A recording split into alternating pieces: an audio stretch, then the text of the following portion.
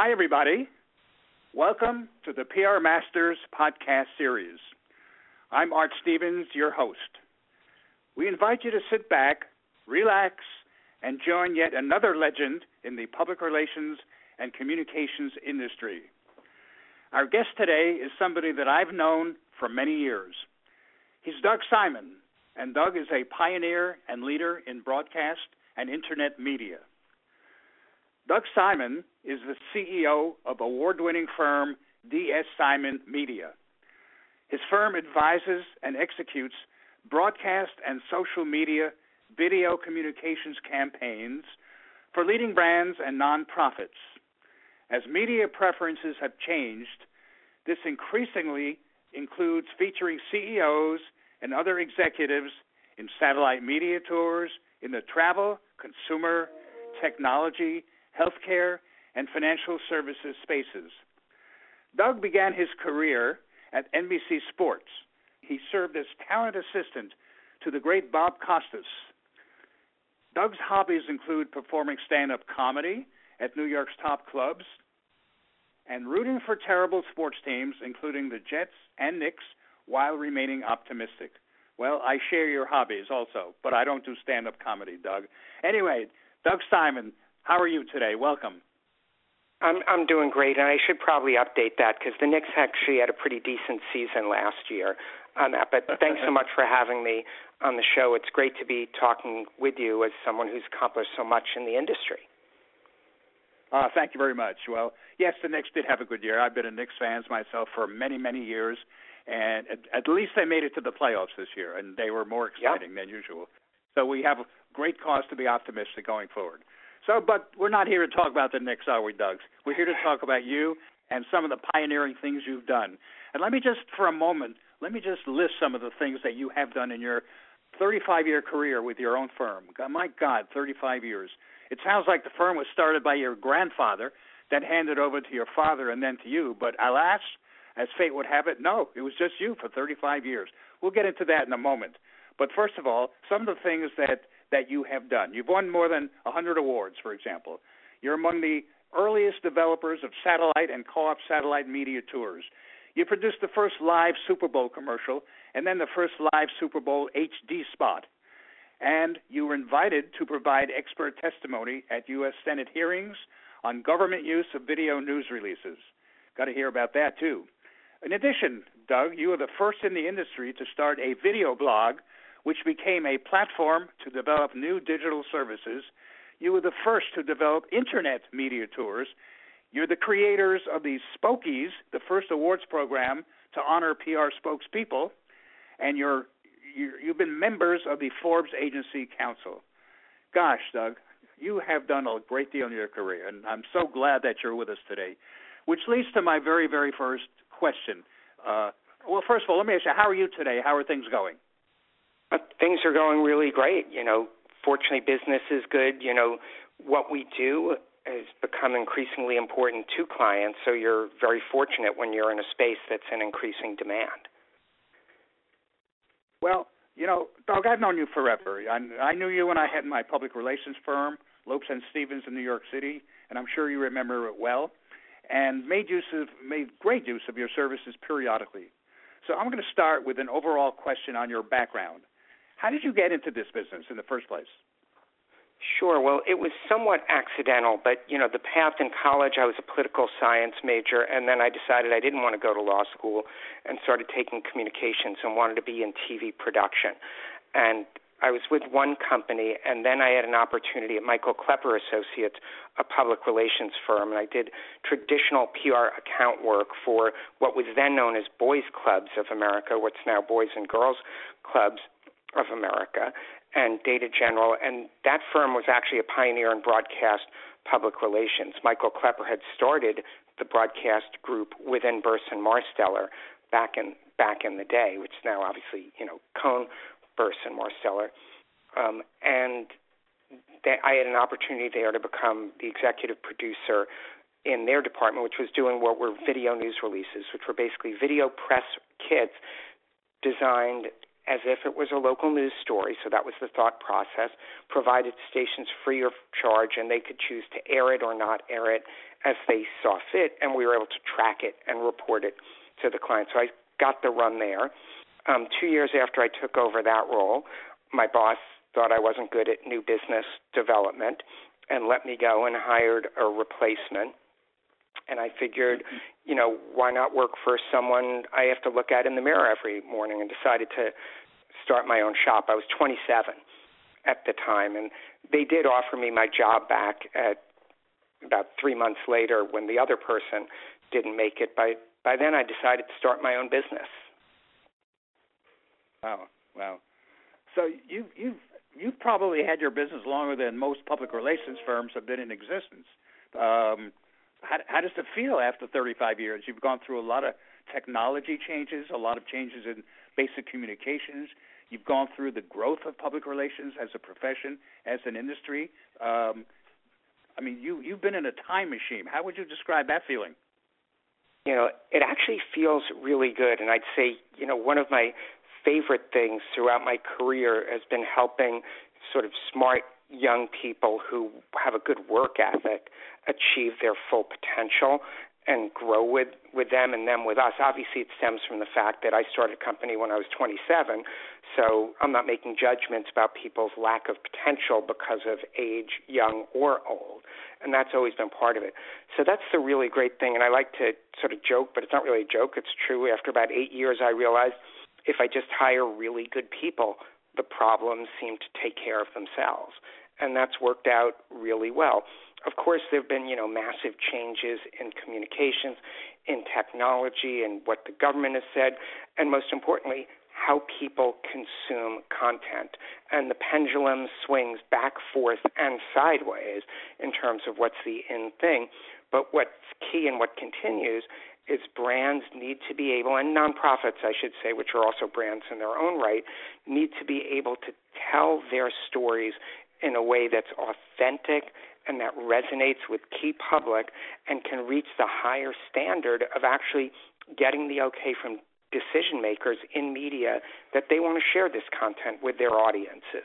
So that's a differentiation from just creating an ad, not to belittle it, and we're going to buy it and put it everywhere, versus we're going to create content that people are going to choose to watch, that producers are going to choose to put on their show. It's a very interesting sort of package to do it that way, and I've got a skilled group that's helped me accomplish it. And those awards you alluded to earlier, I had roles in some of them, but a lot of that was due to our team. Overwhelming majority was due to the team that we've built. So, you've seen many ups and downs in what regulatory bodies in Washington, D.C., what they've laid down in terms of rules about what's allowed on national and local TV. I remember the issues regarding video news releases, because I think I was still in the PR agency business at the time. Yeah. Basis for the overview of video news releases, what took place, and how they affected your business. Sure. At the time in 2005, when this sort of hit the fan, video news releases were a larger percentage of our business than were satellite media tours, which had only been introduced about 5 to 7 years earlier. I may be off on those exact dates. And there was a group. It was somewhat ironic, as there was a group that was sort of considered itself a liberal group based in Wisconsin, that thought that the reason America had problems and the George W. Bush administration did the things that they considered unpopular was because TV stations would run video news releases. But at the basis of what they said was a legitimate point, that people watching at home, and I agreed with this, did have a right to know if something was produced by the station itself or if something was provided to the station by an outside source with an interest of seeing it on the news. Now, that could be extended to if someone makes a PR pitch and someone then does a story, do they need to say the story is as a result of the PR pitch or not? That could be debated endlessly. But when there is video content being received, as was the case with a video news release without a producer, reporter at the station engaged in creating that content, should that be labeled? That was the big issue. Because of that, there was a major outcry. Station lawyers decided not to use that kind of material anymore. It had a significant impact on our industry. I mean, I'd say over a 2-year period of what had been our VNR business lost about 75+% of value and volume of what we were doing before that. So we did have to change because satellite media tours involved a reporter engaging with your spokesperson. It was not controlled content. So that same argument couldn't make. And ironically, pushing back against video news releases, making them of less value except for the most compelling type of story, helped satellite media tours become a dominant way to get a business organization or nonprofit group spokesperson interviewed on TV because of its efficiency and value. Have video news releases ever come back in any form, or they're totally out of the services provided by your firm and others like yours? No, they've definitely made a comeback. It's much more selective in terms of what makes sense. Basically, the story needs to be bigger and harder for the media, to gain access to. For years, we've worked with Macy's doing behind-the-scenes shooting of how they're preparing for, say, the Thanksgiving parade or the 4th of July fireworks. That's footage that's of great interest that stations couldn't get themselves, so they will use it. It's frequently packaged as B-roll footage that the stations edit themselves. Also, there's some areas within healthcare for, medical organizations issuing reports in their journals where those stories will be provided to medical reporters for free as part of a video news release there, while there is also B-roll footage, which includes video and then sound bites of participants. We also do cut it into an editorial package just to help make sure that the producers on the other end understand the story. They can use it in its entirety. That used to be way more common before 2005 than it is now. So the change is video news release B-roll as a tool is more for larger stories that it's difficult for people to access, reporters to access otherwise. What's the breakdown, of the of your client base in terms of the categories? By that I mean, agencies, corporations, sure, nonprofits, government. What's the largest part and what's the least? Well, it's a pretty close split between agency business and working directly with the client. And of course, those never overlap. If you work with the agency, you always work through the agency with the client.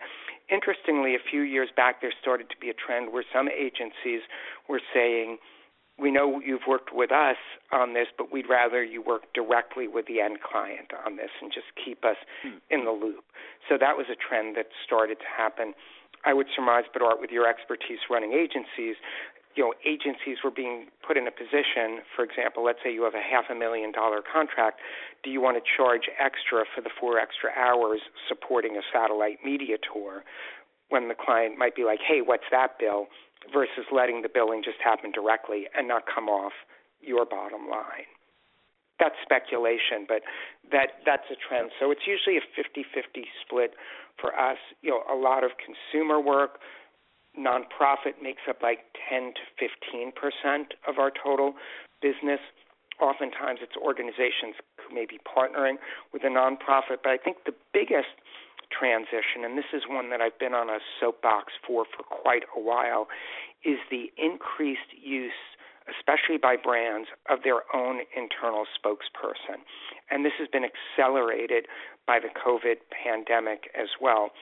Previously, years ago, it was thought better to have a third-party unaffiliated person speak on behalf of your brand.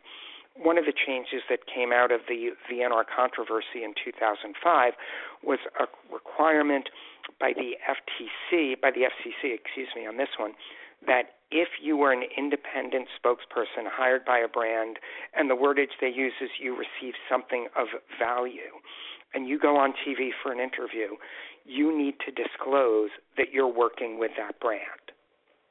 So there was no sort of hidden someone's doing an interview and just randomly mentions a company without identifying that they're working with and receiving something of value. That's one piece to it. But I've always felt it's far more authentic for an organization to actually have someone within that organization telling the story. It provides much greater value. Well, that leads me to my next question. Interesting. Do you work for government at all, federal, or local, like regulatory bodies, et cetera? Not too many regulatory bodies. We have done some government-related work during our time, during the company history. Not a huge part of our business.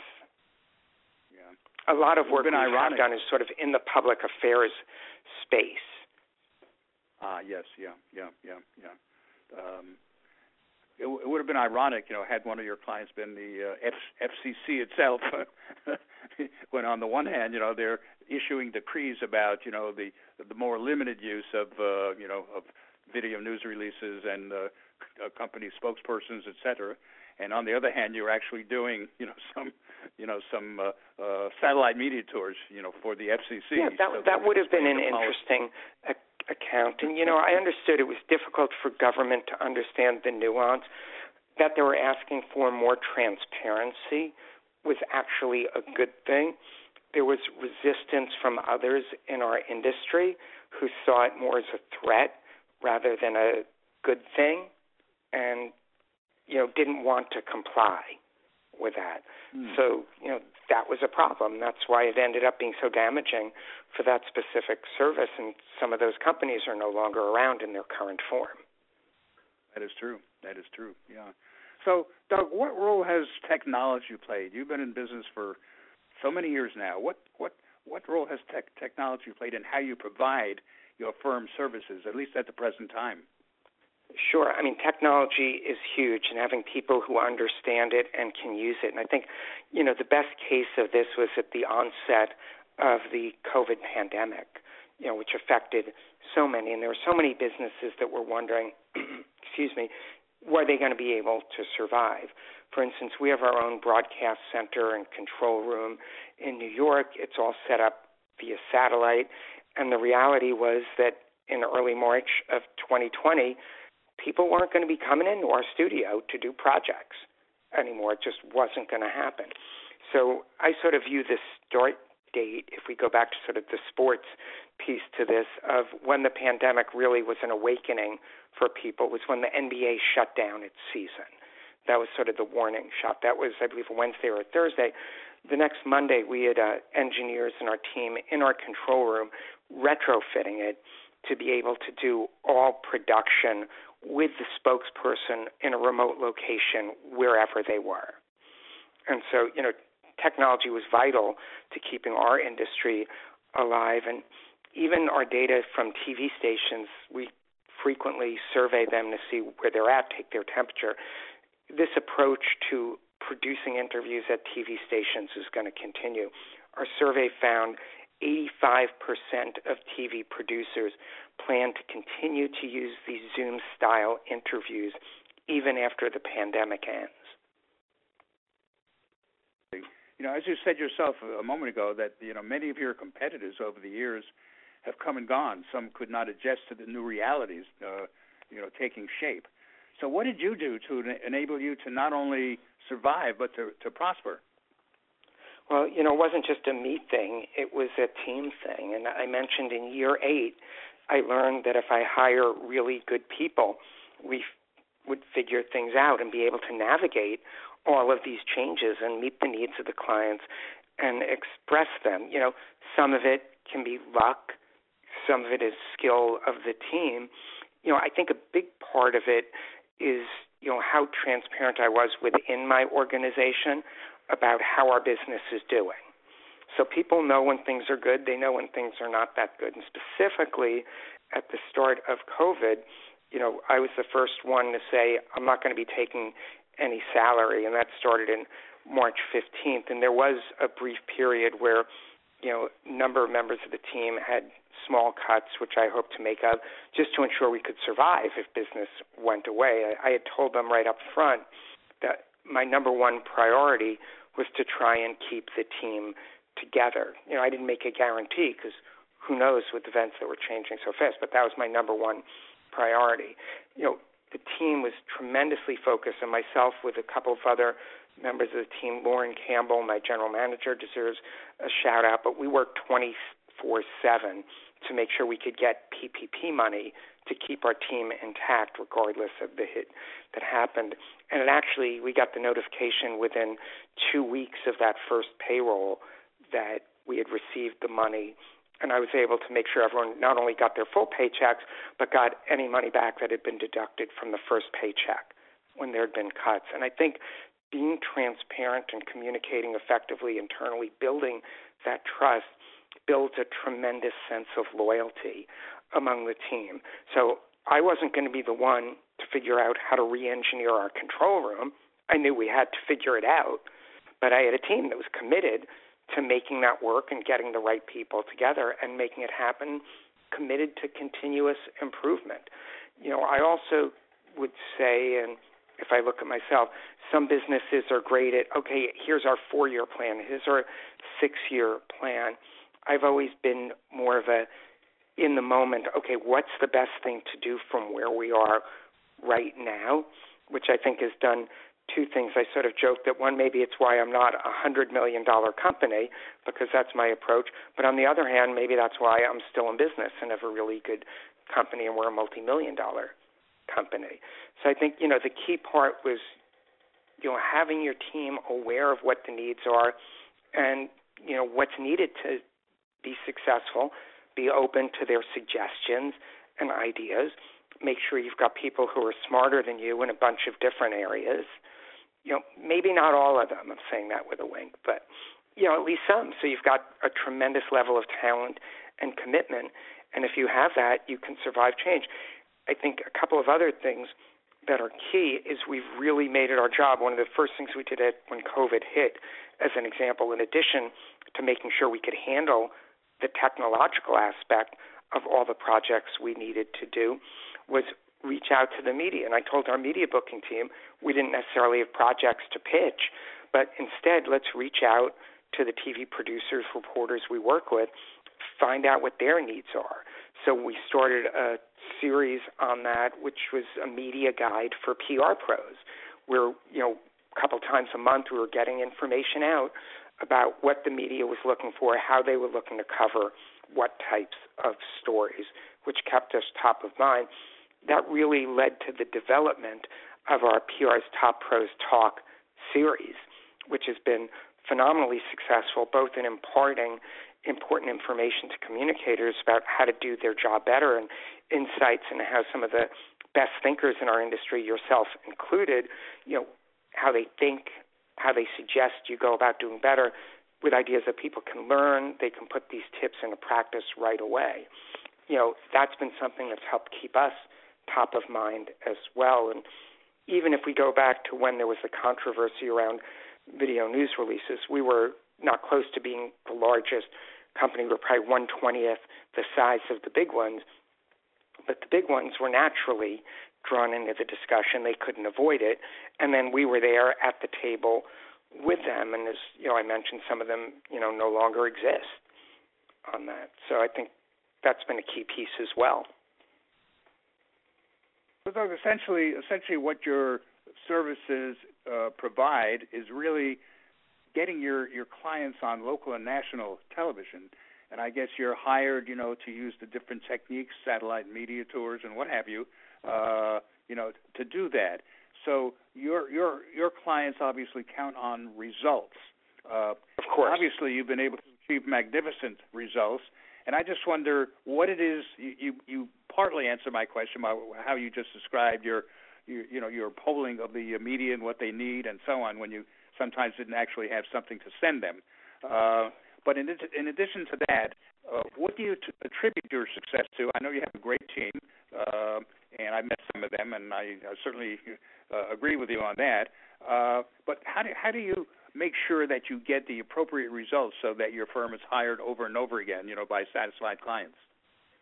Sure. Well, I think the key is, the story development.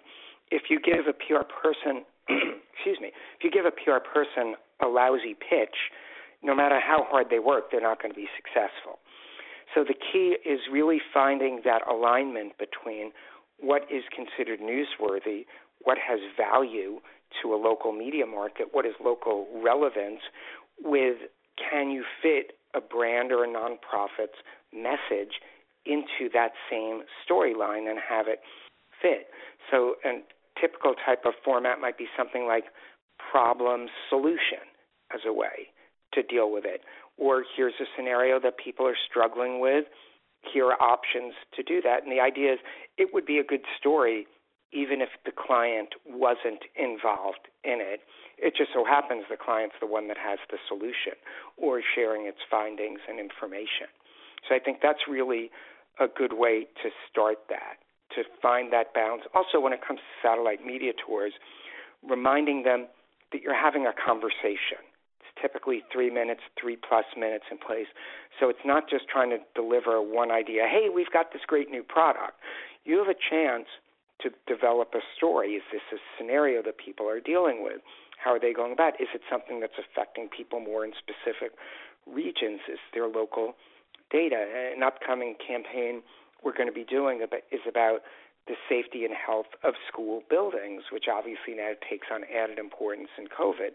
But part of that story is going to be what are inexpensive things that people in the districts can do to help make their schools healthier and safer.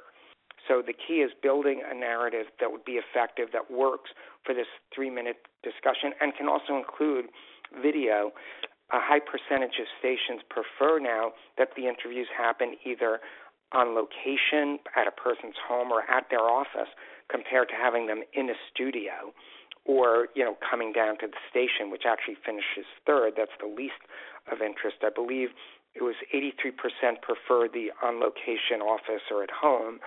Only 9% prefer from a studio, and 8% prefer at a station for interviews they conduct. So as you are well aware, my present work after I sold my public relations agency is doing mergers and acquisitions as part of the Stevens Group. So I work with a lot of public relations agencies out there. And the discussion very often comes up between, what their clients view as, the current value between what we have always called earned media and currently social media, digital, interactive. And it's been my experience in working with agency CEOs that earned media is still very, very important to their clients. They want to have their clients on television. They want to see their clients in print, in the New York Times and what have you. And, of course, what you do is in the earned media camp. I have to assume that your contributions to a client's success is very, very important because you are in the earned media camp and you provide, the capability that supplements and reinforces what agency account executives also do. So, how do you view that as part of, let's say, your marketing and trying to get the concept of the importance of earned media across? It is interesting that you say that because for many years we've been described as paid media because the client or an agency has to pay us to get the story out there. So there is that split. I think it's also important to add for realistic context. A number of years ago, TV stations said, why should we let smart PR people get all the money for bringing us these great stories? So a number of stations have established their own shows, not through their news department, where brands can do brand integration as part of the distribution. And that has become a portion of the work we do to help guarantee, for instance, that a company can get on in a crucial market. So whether you want to call what we do being paid, since we're being paid or earned, it's typically a portion of it is earned from our perspective. Some of it, for instance, we do brand integration with some syndicated shows as part of our package so we can give clients guarantees of reach for their campaign, which they appreciate. No one wants to spend money and be like, we didn't get anything. That's another reason there's been a shift from the video news release as a tool to a satellite media tour. When a video news release goes out, an announcement is made, you don't necessarily know if anyone's going to pick it up, and that can be buffeted by the news events of the day. We had a campaign we did in that forum, and it was the day after Brexit passed on that, which no one expected. It was a business story. The client had actually an interesting business story, but all the business reporters were covering Brexit, so no one went to a press conference about that because there was a much bigger story. Satellite media tour gives you much more control over the news cycle because it tends to play in a spot that's less hard news.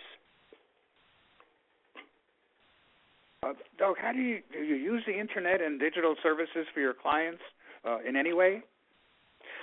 We do in some cases, and the biggest parts of it, one is in production, how we actually get the content to stations, because frequently stations will want it through a proprietary feed or through Zoom.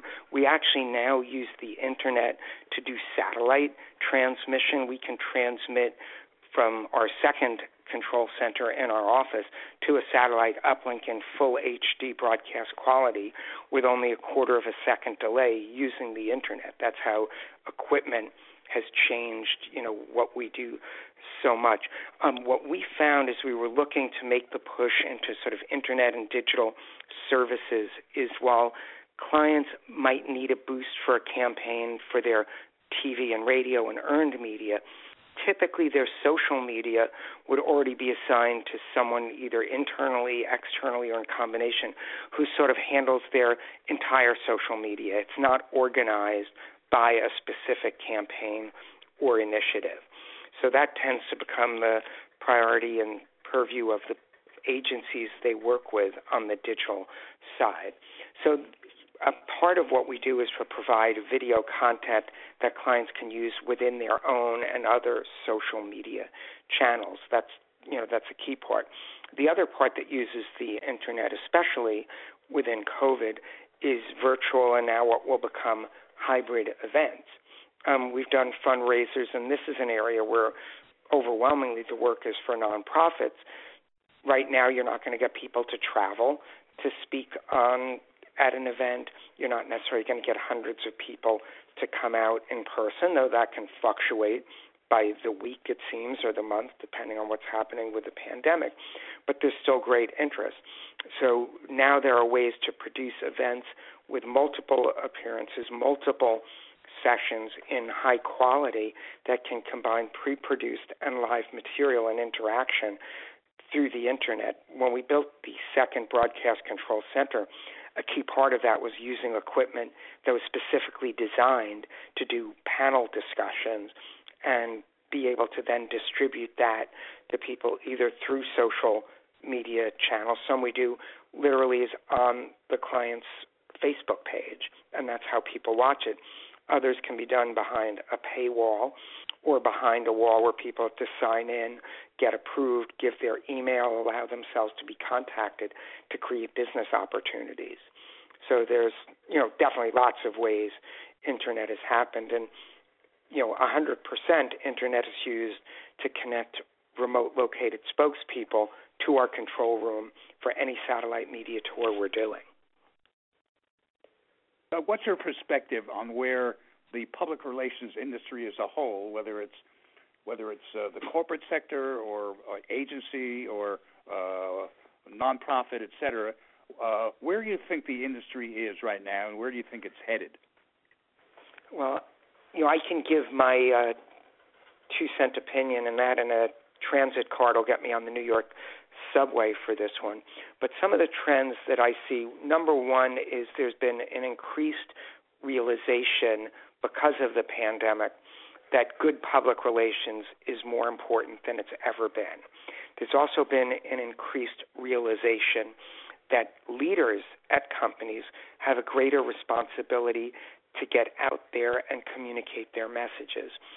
Third, I think there's also a realization that the silos have somewhat broken down. You can't segment internal communication from external, and one of the best ways to communicate with your internal team is actually by getting on local TV news in those markets. There's a greater credibility to something where your CEO goes out on TV and says the company is doing it than if it was just said at an internal meeting.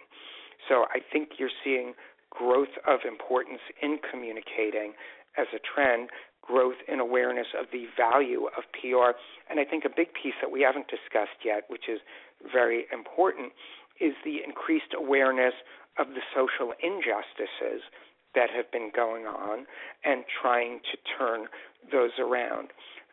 These days it's much harder for companies to avoid being part of those discussions and taking action. And despite there being huge political differences around the country, in terms of your employee base and your future employees, as you want to be pulling from a pool that's more diverse, that's become more important than ever to have acknowledgement of those issues. One of the big ones that I see coming up, which will be interesting, is sort of the upcoming debate of, do people need to go physically back to work in their office, or can they work remotely?